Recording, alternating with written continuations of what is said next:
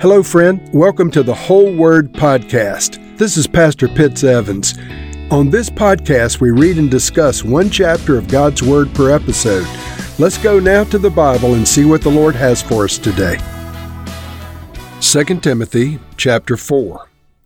In the presence of God and of Jesus Christ, who will judge the living and the dead, and in view of his appearing and his kingdom, I give you this charge. Preach the word. Be prepared in season and out of season. Correct, rebuke, and encourage with great patience and careful instruction. For the time will come when people will not put up with sound doctrine. Instead, to suit their own desires, they will gather around them a great number of teachers to say what their itching ears want to hear. They will turn aside their ears away from the truth and turn aside to myths. But you, keep your head in all situations. Endure hardship. Do the work of an evangelist. Discharge all of the duties of your ministry. For I am already being poured out like a drink offering, and the time for my departure is near. I have fought the good fight. I have finished the race. I have kept the faith. Now there is in store for me a crown of righteousness, which the Lord, the righteous judge, will award to me on that day, and not only to me, but also to all who have longed for his appearing. Do your best to come to me quickly, for Demas, because he loved this world, has deserted me and gone on to Thessalonica. Crescens has gone to Galatia, and Titus to Dalmatia. Only Luke is with me. Get Mark and bring him with you, because he is helpful to me in my ministry. I sent Tychicus to Ephesus. When you come, bring the cloak that I left with Carpus at Troas, and my scrolls, especially the parchments. Alexander the metalworker did me a great deal of harm. The Lord will repay him for what he has done. You too should be on your guard against him, because he strongly opposed our message. At my first defense, no one came to my support, but everyone deserted me. May it not be held against them.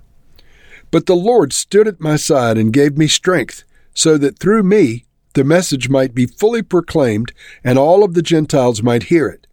And I was delivered from the lion's mouth. The Lord will rescue me from every evil attack, and will bring me safely to his heavenly kingdom. To him be glory forever and ever. Amen. Greet Priscilla and Aquila, and the household of Onesiphorus.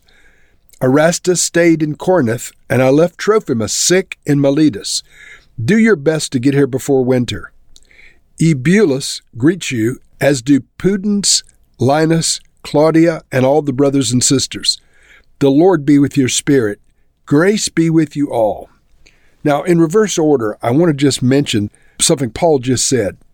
He said, I left Trophimus sick in Miletus. This is in verse 20. Now, think about this, friends. I often pray for sick people. I know that many people listening have sicknesses. Perhaps you've been prayed for. You sometimes hear people say that if someone really has faith, they absolutely, positively will get healed.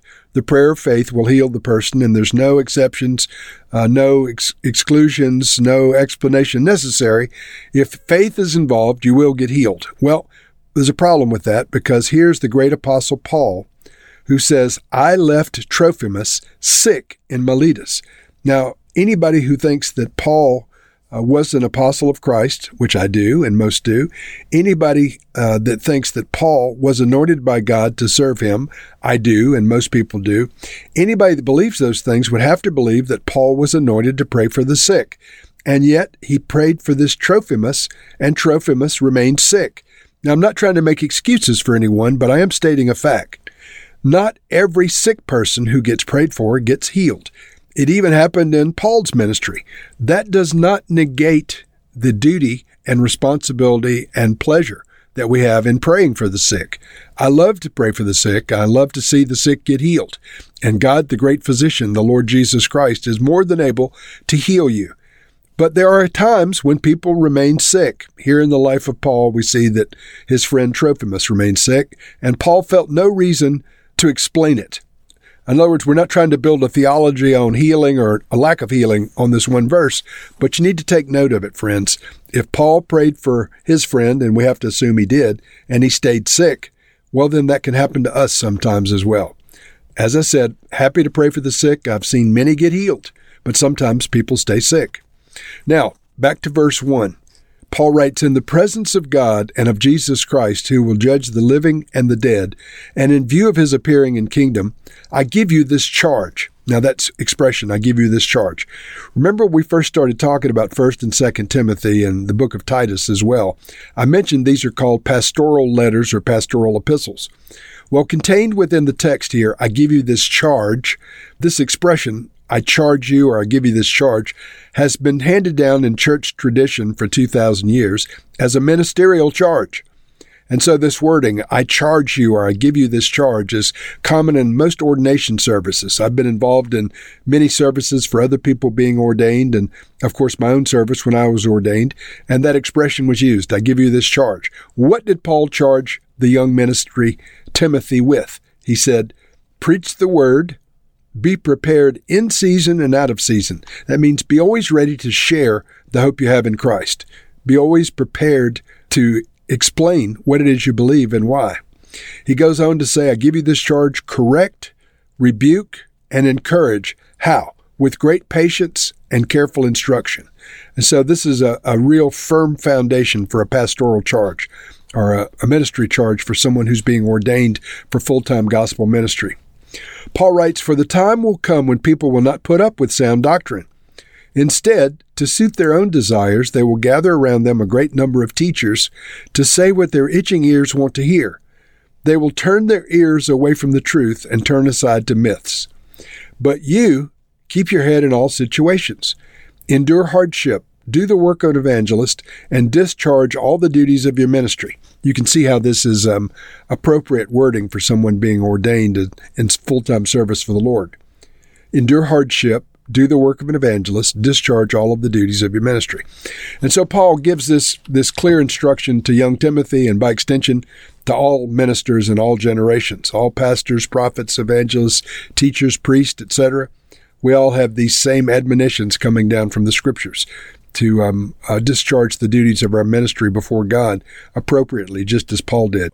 Now, if indeed this 2 Timothy is the last letter that Paul wrote, then 2 Timothy chapter 4, which we just read, is the last words that Paul recorded in print that we still have. And so starting in verse 6, he points to the fact that he's at the end of his life. He says, for I am already being poured out like a drink offering, and the time for my departure is near. Now, he's not talking about time for him to leave the city of Rome. He's talking about time for his departure from planet Earth. Interesting wording. I'm being poured out like a drink offering. His life is a sacrifice, one continual sacrifice to the Lord. You know, your body is a holy sacrifice before the living God. Paul was an example of that. His life was not his own. It was being used for the glory of God. And then he reminisces a little bit, and his reminiscing is fascinating to me in the assurance that he has that he's done right since he came to know the Lord. Listen to this now. The words of Paul from verse 7. I have fought the good fight. I have finished the race. I have kept the faith. Now there is in store for me the crown of righteousness, which the Lord, the righteous judge, will award to me on that day. Now that's fantastic, friends, that Paul is going to get that crown of righteousness, that the Lord is going to award him. And of course, it's already happened. Paul's already in the presence of the Lord. But he says more than that. He says, and not only to me, but also to all who have longed for his appearing. Is that you today, my friends? Are you finishing the race that the Lord has put before you? Are you fighting the good fight that he's called you to fight? Have you kept the faith once delivered to you from faithful men and women as they preach the gospel? Have you done all that you can before the righteous God, the righteous judge, to do what you know to do, to discharge the duties of your life and your calling? And most of all, are you anxious for the Lord to appear? In other words, if he were to come right now and take your life, Would you be prepared to give an account of your life? Would you be satisfied like Paul was and be able to say, Lord, I've fought the good fight. I've finished the race. I've kept the faith. Friends, if that's not a place that you're able to speak from today, you need to get right with God. Today is the day to get your life in order. But Paul was still full of faith. He says, at my first defense, no one came to support me. Everyone deserted me. But may it not be held against them. I love that. It's almost like Jesus saying from the cross, Father, forgive them, for they know not what they do. In verse 17, Paul writes, but the Lord stood at my side and gave me strength, so that through me the message might be fully proclaimed, and all of the Gentiles might hear it. And I was delivered from the lion's mouth. The Lord will rescue me from every evil attack and bring me safely to his heavenly kingdom. Now, Paul is still full of faith, even though he's facing his execution. He said that the Lord will still bring him safely to his heavenly kingdom. And indeed, he did. He writes, to the Lord be glory forever and ever. And then verse 22, the Lord be with your spirit. Grace be with you all. And so the great Lion of God, Paul the Apostle, finishes his letter with a blessing. The Lord be with your spirit, and grace be with you all. And I say likewise, may the Lord be with your spirit, and grace be with you all. But let's look once again at the life of Paul. He started out as a very zealous Jewish man in opposition to the gospel of Jesus Christ. On the way to Damascus to persecute Christians, he had an experience with the Lord Jesus Christ. He appeared to him in a vision. He was struck down off of his horse. He was struck blind, and ultimately came to a saving knowledge of the fact that Jesus is the Son of God and the Messiah of Israel and the Messiah of all mankind. And then Paul, for some 30 years plus, faithfully served the same Jesus who he had opposed once he came to the saving knowledge that he was indeed the Savior and Messiah. So Paul lived his life recklessly abandoned for the service of Jesus Christ. And I pray we would do likewise. Lord, may Paul's example ever be before us of a man who lived his life wide open for Jesus Christ. As he said, his life was poured out as a drink offering. May our lives be poured out as a drink offering. When the time for our departure is near, Lord, may we be able to say, I've fought the good fight. I've finished the race. I've kept the faith. May those be our words as well. In Jesus Christ we pray. Amen.